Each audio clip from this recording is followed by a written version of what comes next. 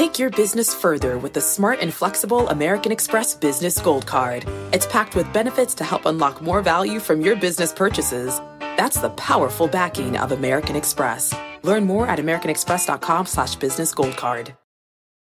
Homes.com knows that when it comes to home shopping, it's never just about the house or condo. It's about the home. And what makes a home is more than just the house or property. It's the location and neighborhood. If you have kids, it's also schools, nearby parks, and transportation options. That's why Homes.com goes above and beyond to bring home shoppers the in-depth information they need to find the right home. And when I say in-depth, I'm talking deep. Each listing features comprehensive information about the neighborhood, complete with a video guide. They also have details about local schools with test scores, state rankings, and student-to-teacher ratio. They even have an agent directory with the sales history of each agent. So when it comes to finding a home, not just a house, this is everything you need to know, all in one place. Homes.com. We've done your homework. My mission is simple, to make you money. I'm here to level the playing field for all investors. There's always a bull market somewhere, and I promise to help you find it. Mad Money starts now.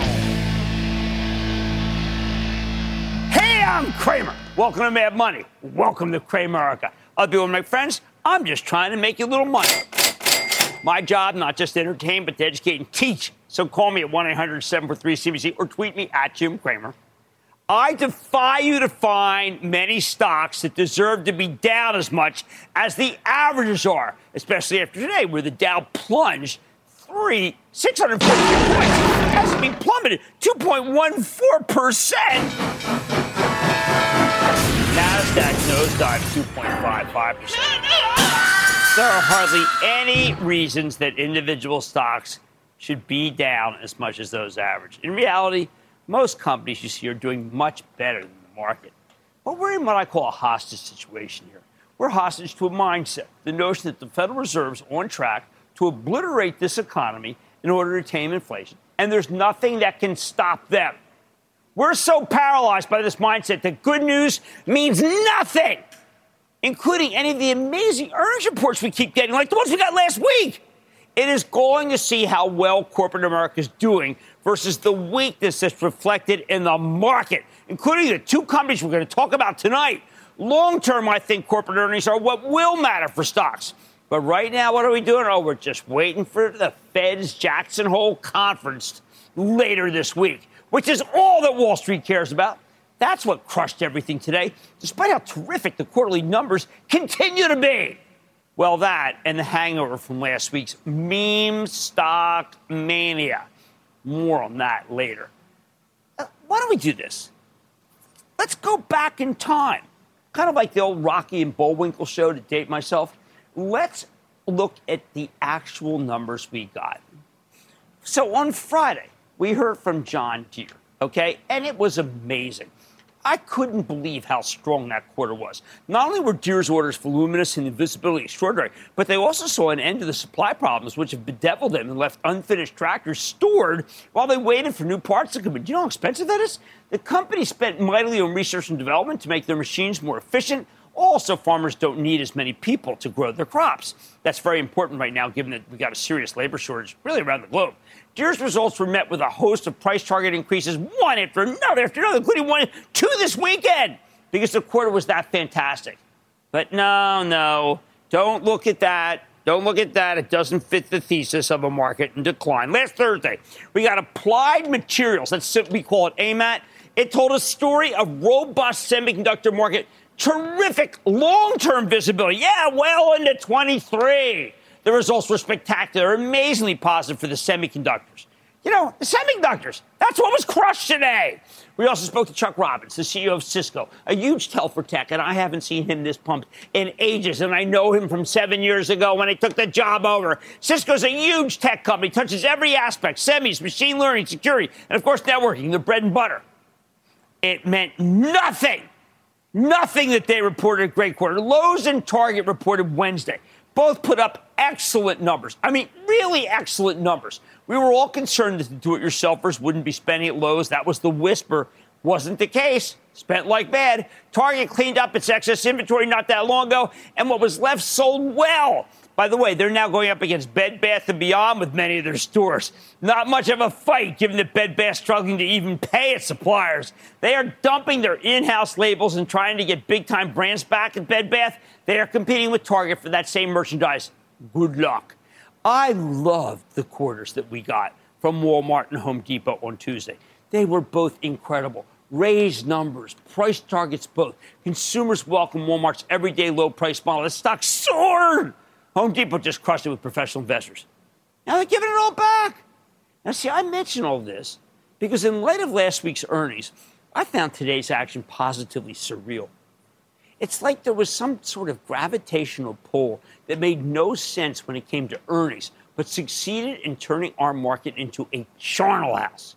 Even if you think the Fed's going to hint that another 75 basis point rate hike is on the way when Jay Powell speaks on Friday, this sell-off still wouldn't make much sense. It's just not in keeping with how the underlying companies are really doing. But Friday is as good as any place to start this week's game plan because it seems to be determining everything, or we wouldn't have been down today. Yeah, I'm not starting here. I'm starting here. After all, there was nothing new today other than big layoffs at Ford, and that was because they have to have white-collar people devoted much more toward electric vehicles than the so-called ICE vehicles. That was a decision by Jim Farley to save a lot of money. We also had another decline in crude. That's good, right? That race, it was a race by the end of the day, but still, these are positives because they mean the Fed's winning its war against inflation. But no one cares until they hear it from this man's mouth. Problem is, Wall Street's starting to have less confidence in the idea that the Fed will soon pivot to a more dovish posture. I think Jay Powell can afford to be a little less ruthless with the rate hikes here, but the market clearly disagrees. We'll find out who's right on Friday. We need to slog through the whole week, though, to get to the Fed's guillotine. But even if the guillotine blade falls, we can ride through the turbulence and do some buying on the way down after this incredibly difficult two-day sell-off. Why? Because I expect this week's game plan will go pretty much like last week's highlights I just went over. Now, it doesn't mean the stocks are going to bottom. We know that from what I said. It means we got to remember what companies did well so we can buy their stocks at the bottom. For example, tomorrow we hear from Macy's, Dick's Sporting Goods, Toll Brothers, all good companies. I bet Macy's has a decent story to tell about the right clothes at the right time, continues with good capital allocation. Dick's is selling all the best sporting goods at good prices, and Toll Brothers is only making homes that it can reap huge profits on. All three should have gotten much better on that supply chain front, too, versus when they spoke last. I like this group. Oh, at the same time, I think Intuit will deliver a terrific quarter with good growth in tax returns and also all the things they do for small business. Wednesday's a little more problematic. Two of our charitable trust names report, NVIDIA and Salesforce. Now, NVIDIA, it's a very high-end semiconductor company. They pre-announced a miss not that long ago versus an already lowered forecast. The same thing could happen again.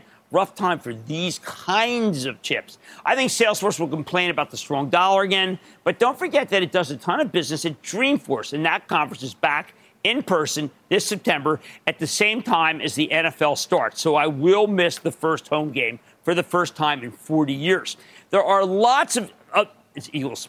There are lots of other software companies reporting that people are worried about, like Snowflake, Splunk, and Box. I think they're doing fine. But it just might not matter because of this general malaise. It's a malaise. It just came to me. It's a malaise. Spelled with A-I-S-E like French.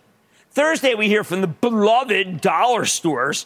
I got a bat mitzvah. I got two bat mitzvah cards for $1 there. Before I went to my friend Adam Schefter's daughter's bat mitzvah. I always remember that. 2 cards for $1. I only need 1. That's some business. Dollar Tree and Dollar General are good. They should please the market to no end because investors have decided that we're headed into a recession. And the hedge fund playbook says you have to own one or both of these two stocks, of these two companies, even if you've never shopped there. I do. I have a great one in Hampton Bays. I don't like mindlessly following the playbook, but it's not wrong here. My preferred one, by the way, is Dollar General, if they have the merchandise.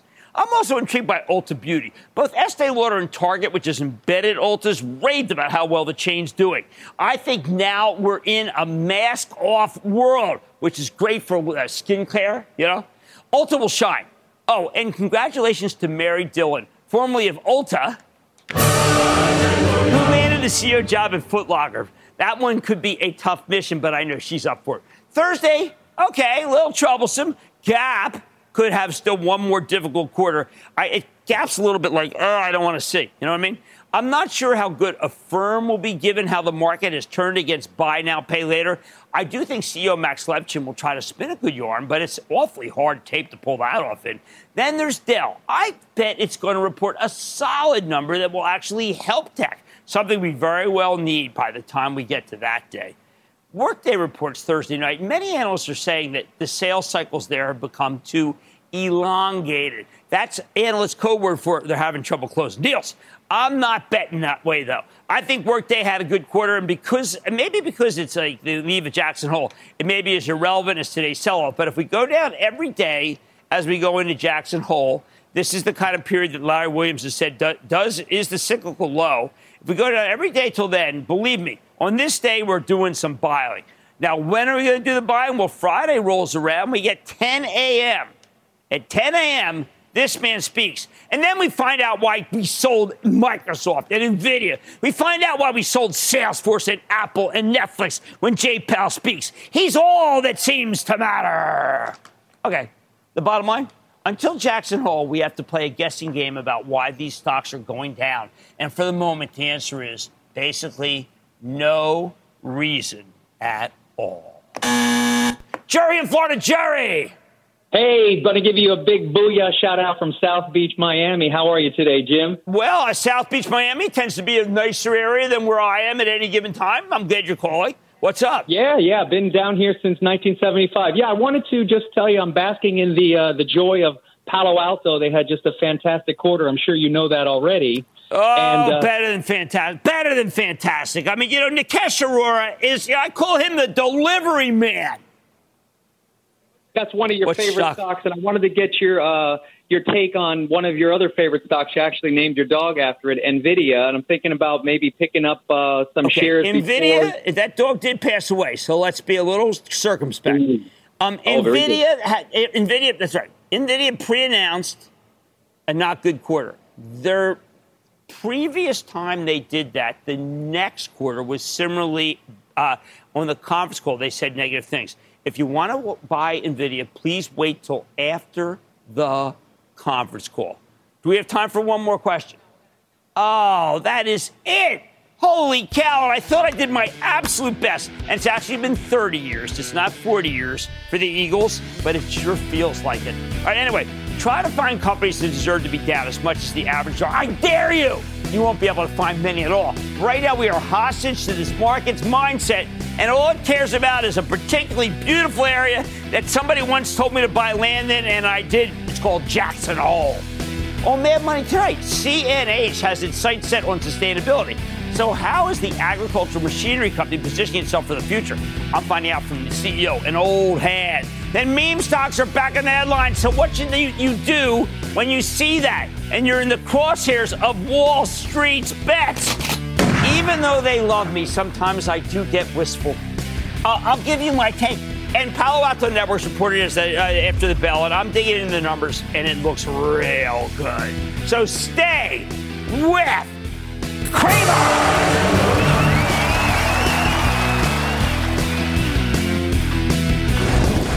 Don't miss a second of Mad Money. Follow @Jim Cramer on Twitter. Have a question? Tweet Cramer. #MadTweets. Send Jim an email to madmoney@cnbc.com or give us a call at 1-800-743-CNBC. Miss something? Head to madmoney.cnbc.com.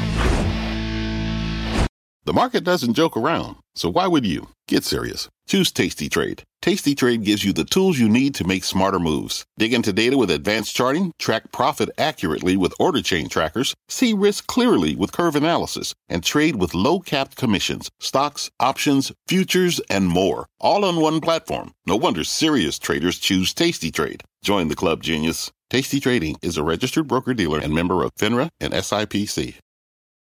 Fact. Running a business is not getting easier on your wallet. With higher expenses on materials, employees, distribution, and borrowing, everything costs more. Also a fact. Smart businesses are reducing costs and headaches by graduating to NetSuite by Oracle. NetSuite is the #1 cloud financial system, bringing accounting, financial management, inventory, and HR into one platform and one source of truth. With NetSuite, you reduce IT costs because NetSuite lives in the cloud with no hardware required, accessed from anywhere. You can cut the cost of maintaining multiple systems because you've got one unified business management suite. You improve efficiency by bringing all your major business processes into one platform, slashing manual tasks and errors. Over 37,000 companies have already made the move. See how you'll profit with NetSuite, and then you can think of all the ways you could be spending the money you save. Company retreat in Malibu, anyone? By popular demand, NetSuite is offering a one-of-a-kind flexible financing program for a few more weeks. Head to netsuite.com to start saving.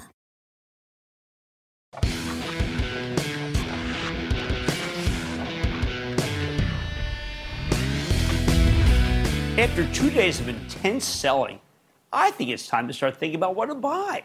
Because even though the market got overheated, things are still looking a lot better than they were, say, 2 months ago. But you got to be careful here. You don't want anything too speculative. That's why I like some of the beaten down industrials, which got crushed earlier this year thanks to sky-high costs and recession worries, but they're working through them. At this point, commodity prices have indeed gone down, but these stocks have yet to adjust. Plus, they're trading like a moderate to severe recession is inevitable, when we could easily have a mild one. Take CNH Industrial. That's a UK-based machinery company that recently spun off its vehicle business to become more of a pure play on agriculture and construction equipment. Unfortunately, this is the kind of cyclical stock that sells off when we're worried about a central bank-mandated recession, which is why it's down 28% for the year. But late last month, CNH reported an excellent quarter, even raised its full-year sales forecast. While the stock jumped 6% in response, it's now repealed nearly the whole move. In other words, I think you're getting that terrific quarter or another bite at the apple right here. So let's check in with Scott Wine, old friend of the show, CEO of CNH Industrial, to get a better sense of where his company's headed. Mr. Wine, welcome back to Mad Money. Jim, great to be on with you. All right, well, Scott, you're a straight shooter. Let me tell you how I view the world. Maybe you can help me. You are pretty much everywhere. You're about 20% U.S. You're all over the world. Isn't it true that demand is great for your products pretty much everywhere? You know, Jim, the ag cycle that we're currently experiencing is really strong. And, you mentioned our construction business. The infrastructure bill here in the United States really helped that segment. And we're seeing really demand from our dealers. I spent a lot of time talking to our dealers and our end user customers. And demand continues to be really strong. I know it won't last forever, but, we're still seeing very strong demand on a global basis right now. Europe's been a little bit weak. Obviously, the Ukraine situation and the energy situation calls from the lack of gas coming from Russia has been a bit of a challenge there. But, even there, we can sell almost everything we can build. So pricing has stayed ahead of cost. And, we like where the business is headed right now. Now, just to clarify Europe for people, you divide Europe into two areas. One area is down 40%, but that's not the area that really should be focused on. It's the Western European portion that is incredibly strong, correct? Western Europe continues to be strong. They've got a little bit of a drought issue in certain regions right now, but overall, what we're seeing is really reasonable demand. Even in Ukraine, we've had a better business in Ukraine than I would have ever expected this year. Continuing to try to support those farmers where we can, but really, Western Europe does continue to be a reasonably strong, not as strong as the North American or South American markets, but it's been reasonably strong for us. Well, let's go with Ukraine. First of all, a lot of people felt when the war started, Ukraine was shut down. That's clearly not the case. But second, can they pay you for this equipment? This equipment's not inexpensive.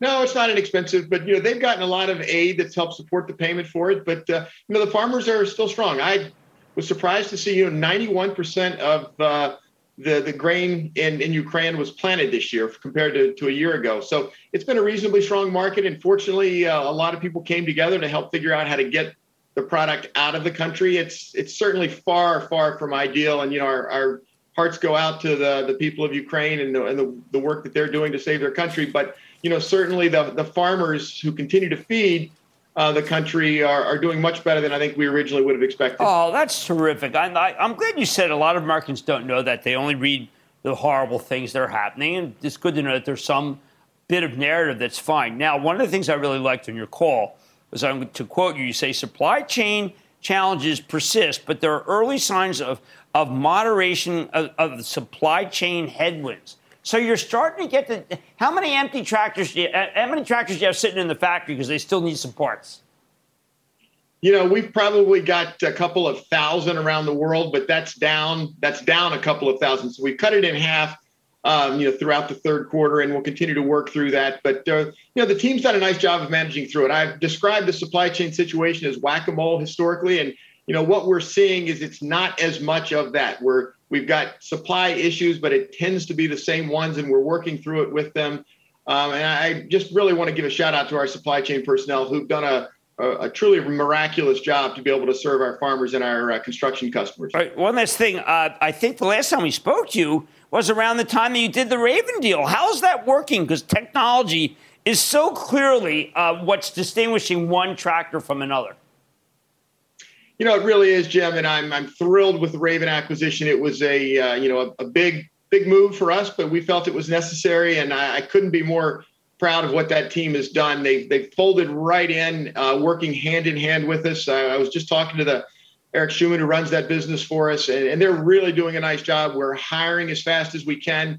And really, it's this long-term, this industry is agriculture is around productivity and yield, being able to give those farmers the tools that they need to be more productive and provide better yield. And, Raven is really the key aspect of our R&D. R&D for us is up 34% year to date. A lot of that is going into our precision technology. We've got a farm progress show in Iowa next week, and we'll demonstrate, some of the work that we're doing with Raven and how that's going to benefit farmers. And we're really, really excited about what that deal has done for us. Well, I'm excited about everything you've done to CNH. I remember when you left Polaris to go there, and I was concerned because at times the place was what I would call undermanaged, but I think you've got that completely under control, Scott. That's why I'm so glad to see you. Scott Wine, CEO of CNH Industrial, symbol CNHI. Thank you, Scott. Always good to see you.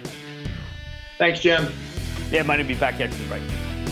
Coming up, from Bed Bath & Betrayal to an AMC sayonara, is there a meme stock investors can trust? Cramer makes sense of an unrequited Wall Street love affair. Next.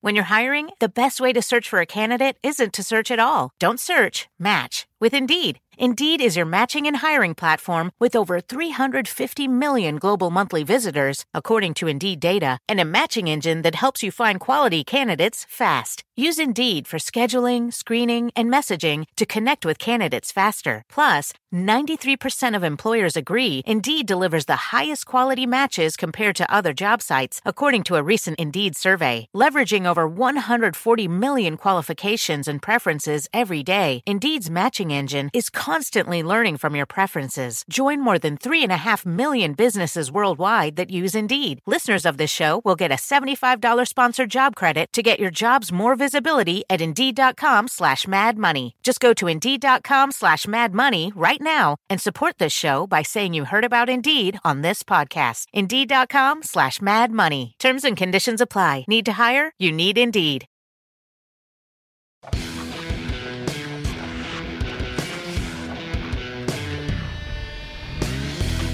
Last week, I warned you repeatedly that whenever we get a huge short squeeze in the meme stocks, it's almost always bad for the rest of the market.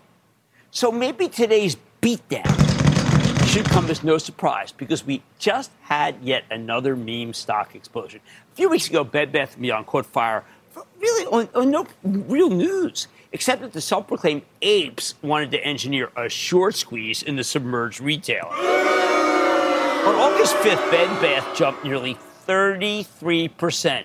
Then on the next trading day, it soared nearly 40%, or much higher than usual trading volume. Almost the whole company kept turning over. Now, by the close on the 8th, the stock was at 11 and change, up more than 126% month to date. The very next day, I told you to get the heck out of Dodge, because when you see a short squeeze in a money-losing retailer, that's a chance to ring the register. In fact, I begged the memesters to take profits. Even told them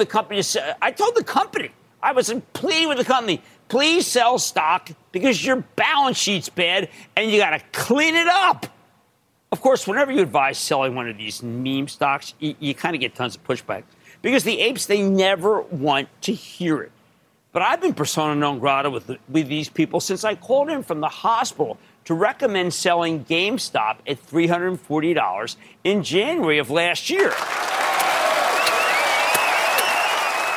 My Twitter mentions column used to be filled with comments from nice people with real names asking legitimate questions or praising my tomatoes.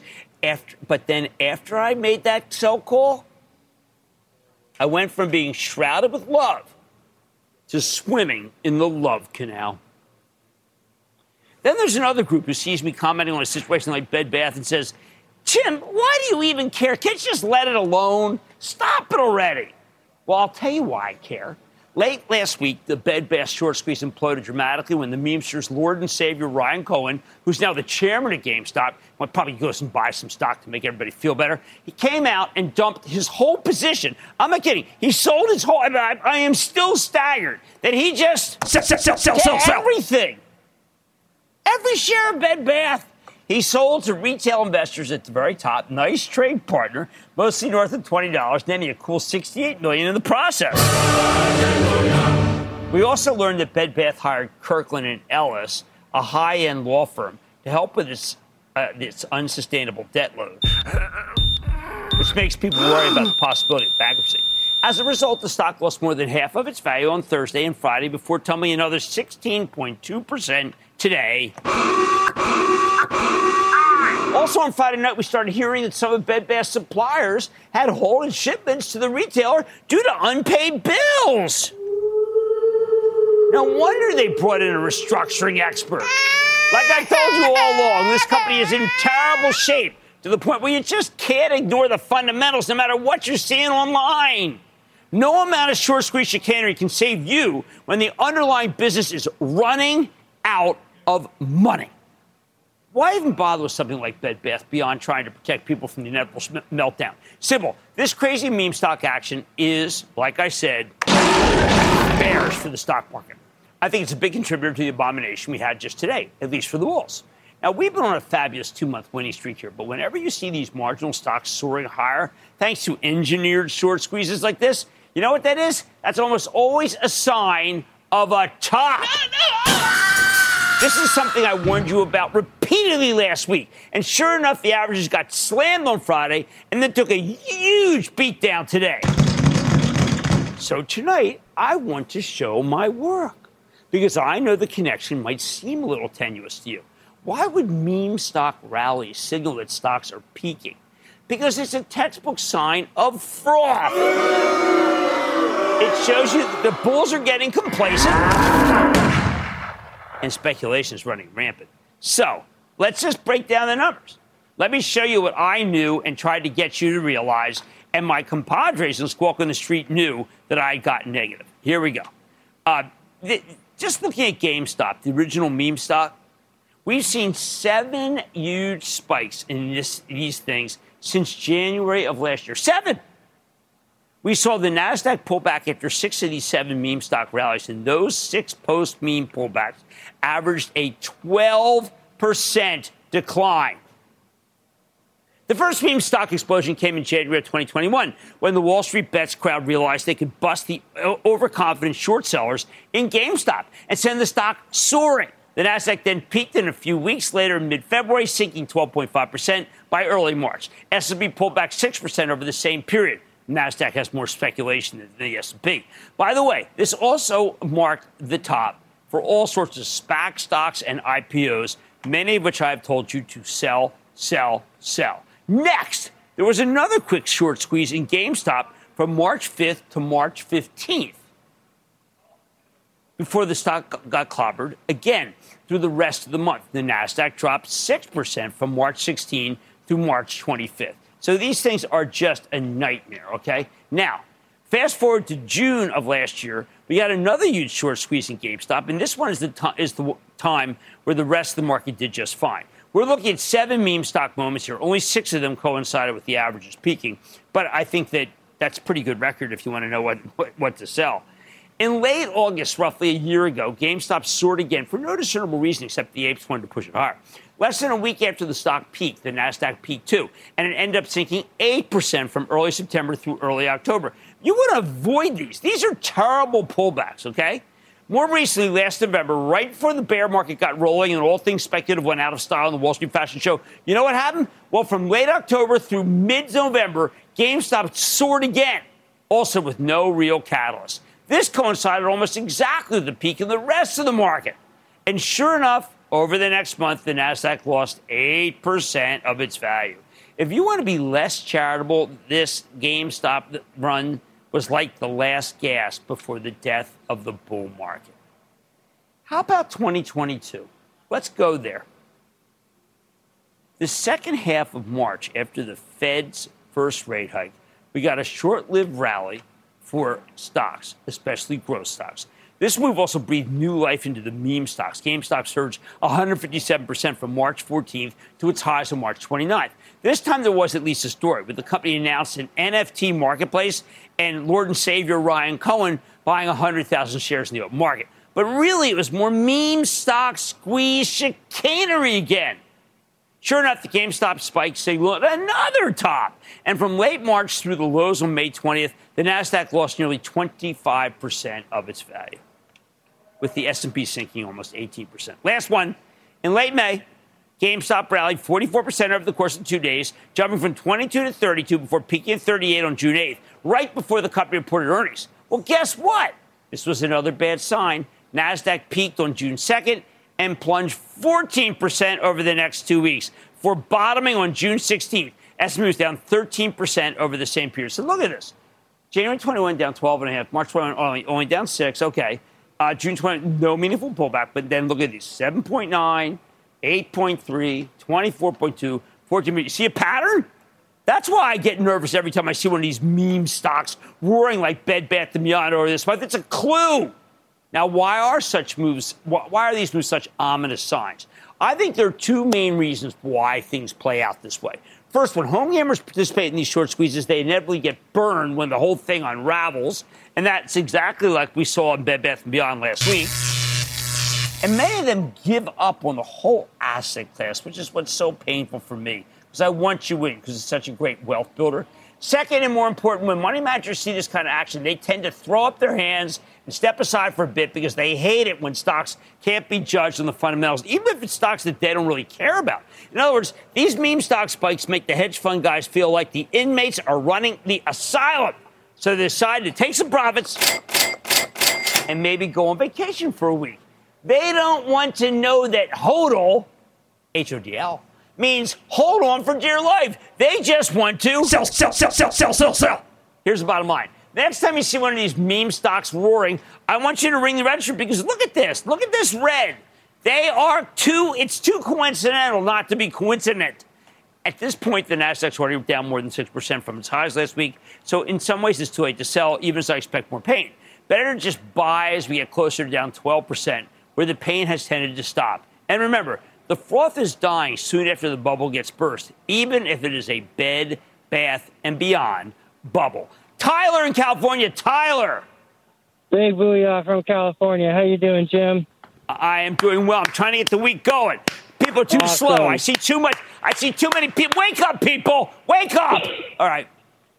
Hey, Jim. So I was thinking from a historical point of view, whether we're in a bull market or a bear market, we're waiting for the Fed to make a decision to be hawkish or dovish, or whether it's a recession or depression or a heat freeze, what are your thoughts on Coca-Cola, ticker KO? Oh, man, I'm so glad you brought it up, because I did a study of stocks to buy after the 2000-2001 meltdown, and the number one stock I told people to buy was Coca-Cola. I didn't even have a show back then, but I said KO was right, and KO remains right. Today's action, it should not come as a surprise to you. Whenever we get a huge short squeeze in meme stocks, it's almost always bad news for the rest of the market. Keep this pattern in mind the next time you see these meme stocks soaring. Maybe it's not so great for the stock market. Much more Mad Money ahead, including my exclusive with Palo Alto Networks. Wow, I'm running through that report. It's good again. What did I tell you today? Then sometimes the research on Wall Street is not meant for the average investor. It's not meant for you. So how should you interpret some of the sell-side reports? Let me give you my playbook. And all your calls rapid fire tonight's edition of the Lightning Round. So stay with Cramer.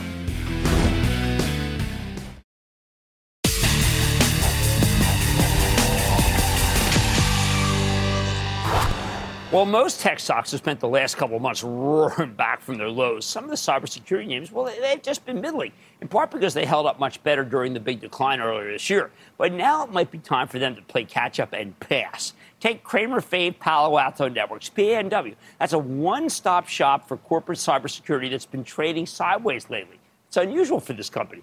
3 months ago, Palo Alto reported a great quarter, and today, after the close, they did it again. The company delivered an 11-cent earnings beat off a $2.28 basis with basically inline sales. More importantly, they gave you an incredibly strong full-year forecast. No wonder the stock exploded higher in after-hours trading. It was completely deserving. Plus, it didn't hurt, by the way, that Palo Alto added $950 million to its buyback authorization and announced I know a lot of you are going to like this, a 3-for-1 stock split, the kind of thing that tends to entice new investors. I wish more companies with triple-digit prices would do this because people want in, and the stock price is keeping them out. But don't take it from me. Let's dig deeper with Cramer fave Nikesh Arora, the chairman and CEO of Palo Alto Networks. Learn more about the quarter and what comes next. Mr. Arora, welcome back to Mad Money. Thank you very much, Jim. Thank you for having me back. Okay, so Nikesh, I know that it's a big deal, gap positive, but there's a number that is so extraordinary that I want to start with it. I was looking for a free cash flow number that was literally almost $1 billion less than you, almost $1 billion. What did you do to make it so you blew away the free cash flow number? You know what, Jim? I know you like the free cash flow number. Free cash flow is easy. It's all driven by our ability to bill and book business. And we grew our billings 44%. This quarter, we booked and billed in one quarter what we did in the entire first year I was here. So just the fact that we're able to make our business so much larger allows us to start creating scale in enterprise cybersecurity. And this is something you and I have talked about for a long time. I think we are getting to a point where we are the scale player in cybersecurity, and that breeds momentum for us and our teams to go forward and really help our customers. Well, you did have a slide in your deck, which was amazing. 4 years ago, basically, you were a next-gen firewall company with green shoots across border cybersecurity. Let me ask you, if you had just stayed a next-gen firewall company, what would have happened to Palo Alto? You know, one of the challenges, Jim, as you know, is in Silicon Valley, in technology, I learned this from Larry Page when I was at Google, and he talked to all his peers at that point in time. The most important thing in technology is product. If you don't have a good product, it doesn't matter. Over time, your company will decay. And what we did 4 years ago is we brought tremendous product focus to this company. We figured out where the puck was going. We knew the cloud was going to be big. And cloud was like our plastics moment. We said, if the cloud is big, what is going to happen? How is it going to change cybersecurity? And we put our hearts and souls and diligently chase that dream of making sure we were the winner in cloud security and anything that was going to happen because of the cloud. That's where we got into SASE, we got into cloud security, and we figured out if cloud was in, AI machine learning would be cheaper to do and smarter to do. So we built a whole platform, which we launched a few months ago around AI machine learning. So really taking a page out of the legends of Silicon Valley and trying to apply it to the cybersecurity company. Well, you mentioned something in that soliloquy, which I love. You got SASE. And the Prisma SASE winning in new customers is just extraordinary, even as it wasn't really important, 2-3 years ago for you? Well, 2-3 years ago, we didn't have a SASE business because we're too complacent, too happy in our firewall space, figured that's how the world would operate. But, as soon as we had the cloud insight, we went ahead and put our entire security stack in the public cloud. We actually modernized our entire infrastructure and we're able to leapfrog the current best in the market. So now it's a two-horse race. You know what? We were not in the market 3 years ago. We were winning a few last year. We want to be head-to-head and win at least half the business, which should make it that itself is a $20 billion business. Now, the mindset seems to have changed. I read an interview this weekend from someone who runs the Norwegian sovereign fund, which is the largest. And what he basically said was, look, there's cybersecurity, and then there's just everything else. And it was done in the context of a war in Ukraine. And this man who runs trillions just said, look, we are all way too complacent. Do you still see complacency after all this? Look, Jim, it's hard to get rid of 10 years or 15 years of bad habits, right? We have about 10 years of deployed infrastructure out there in technology in the world. Even if you may wave a magic wand, we're not going to fix it in 1 year or 6 months.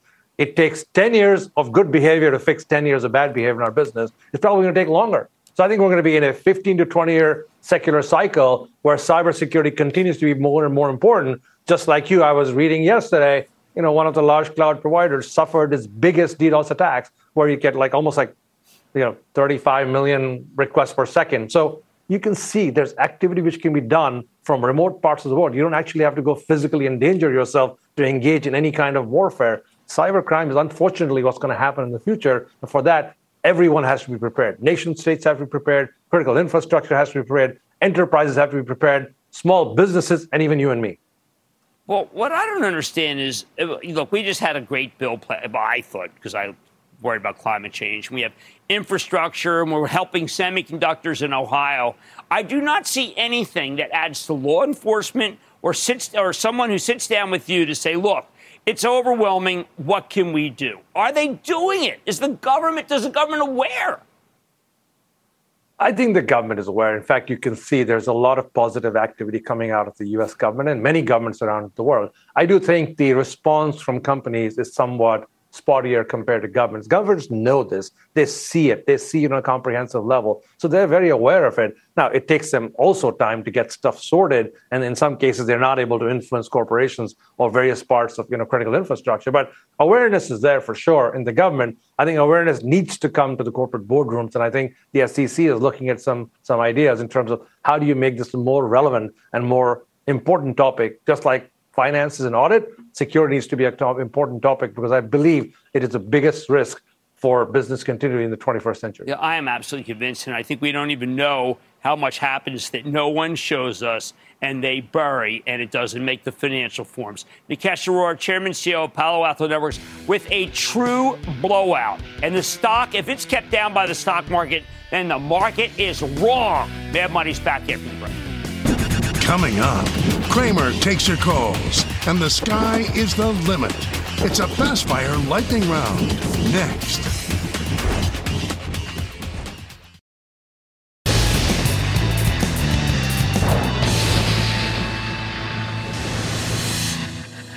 It is time. Time for the lightning round. Of course, one of the same you're playing this out.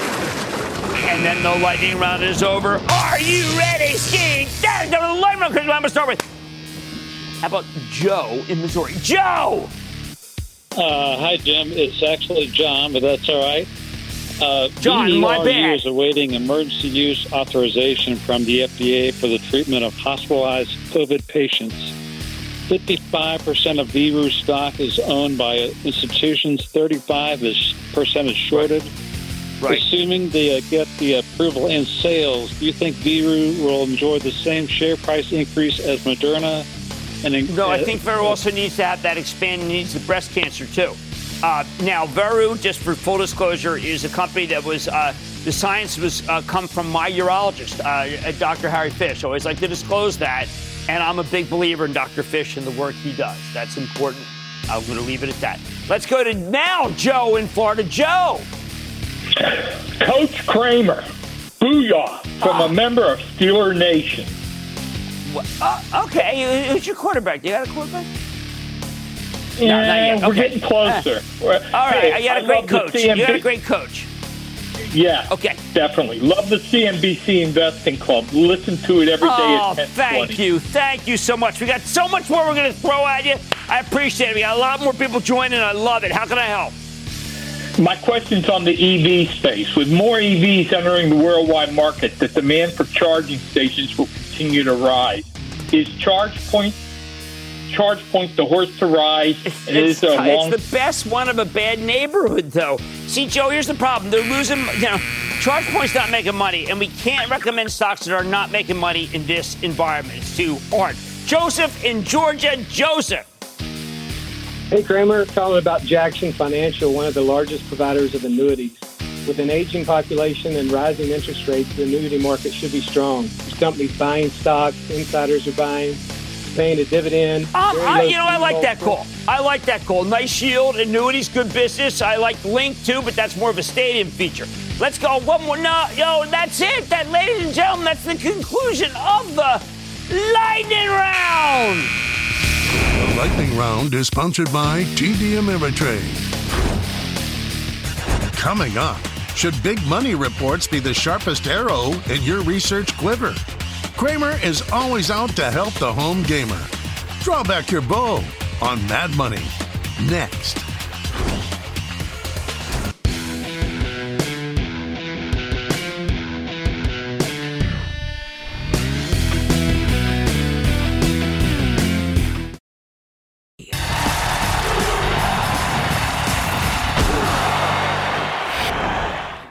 Whenever you hear anyone talking about stocks, you need to remember that a lot of what's said on Wall Street is simply not meant for you, the regular investor. It's meant for hedge funds that are addicted to trading. Because they need to constantly generate performance in order to keep their clients happy. For example, this morning, Evercore, a very good research firm, downgraded sell United Parcel, in part because it's outperformed its benchmark by 850 basis points of late. I was troubled by this call, so I don't think that kind of outperformance is a reason to sell, at least not by itself. Of course, Evercore also talked about how business is likely to slow down here, which is a much better reason to sell, but that's a short-term trading call, people. Let's talk about long-term investing. That's what we care about on Mad Money.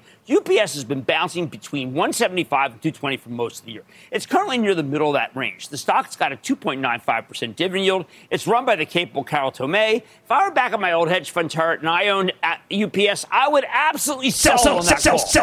For a hedge fund that needs to worry about quarterly performance, Evercore's making a smart call. If you're a nimble money manager, you can likely sell the stock here and easily get back in at a lower price. But it's another story if you're a home gamer. If you actually work for a living and can't trade stocks constantly, I think it's a very bad call. First, you'd incur taxes when you ring the register, something you generally want to avoid. Second, UPS has a high yield that would cushion any potential downside. And you want that income anyway. Third, I'd be afraid the stock could rebound after a short shot pullback, and you might never be able to get back in if that happens. So what kind of calls are for you? I think the big strategist calls can be important. Dave Costa, one of my favorites of Goldman, wrote a piece today about how many people, too many people, are jumping the gun and are making a false pivot as though the Fed's almost done tightening. I thought that was rigorous, excellent work. We had two pieces of terrific research from Morgan Stanley, one about how PepsiCo and two about how Constellation Brands are quality defensive names at a time when it does pay to be defensive. We own Constellation, American Modelo, Corona, and Pacifico for the Charitable Trust. And we've got PepsiCo in the bullpen. I was salivating later in the end of the day. I also loved all the pieces that raised price targets for John Deere, as I mentioned at the top of the show, emphasizing how the company could be looking at multiple years of success. The world needs more food. Deere's machinery lets you grow it with fewer people. Also helps on infrastructure. I like these kinds of pieces because they're definitively not hedge fund calls. There's no near-term catalyst, no hurry. You can use this decline in the market to build positions as long as you recognize that the Fed isn't finished hitting the brakes on the economy, which means you need to be more defensive going forward. Ultimately, there's nothing wrong with using these sell-side research reports, but you have to be able to distinguish between the trading calls for hedge funds and the longer-term calls that work for everyone. I like to say there's always a bull market somewhere, and I promise to try to find it just for you right here on Mad Money. I'm Jim Cramer. See you tomorrow. The news with Shepard Smith starts now.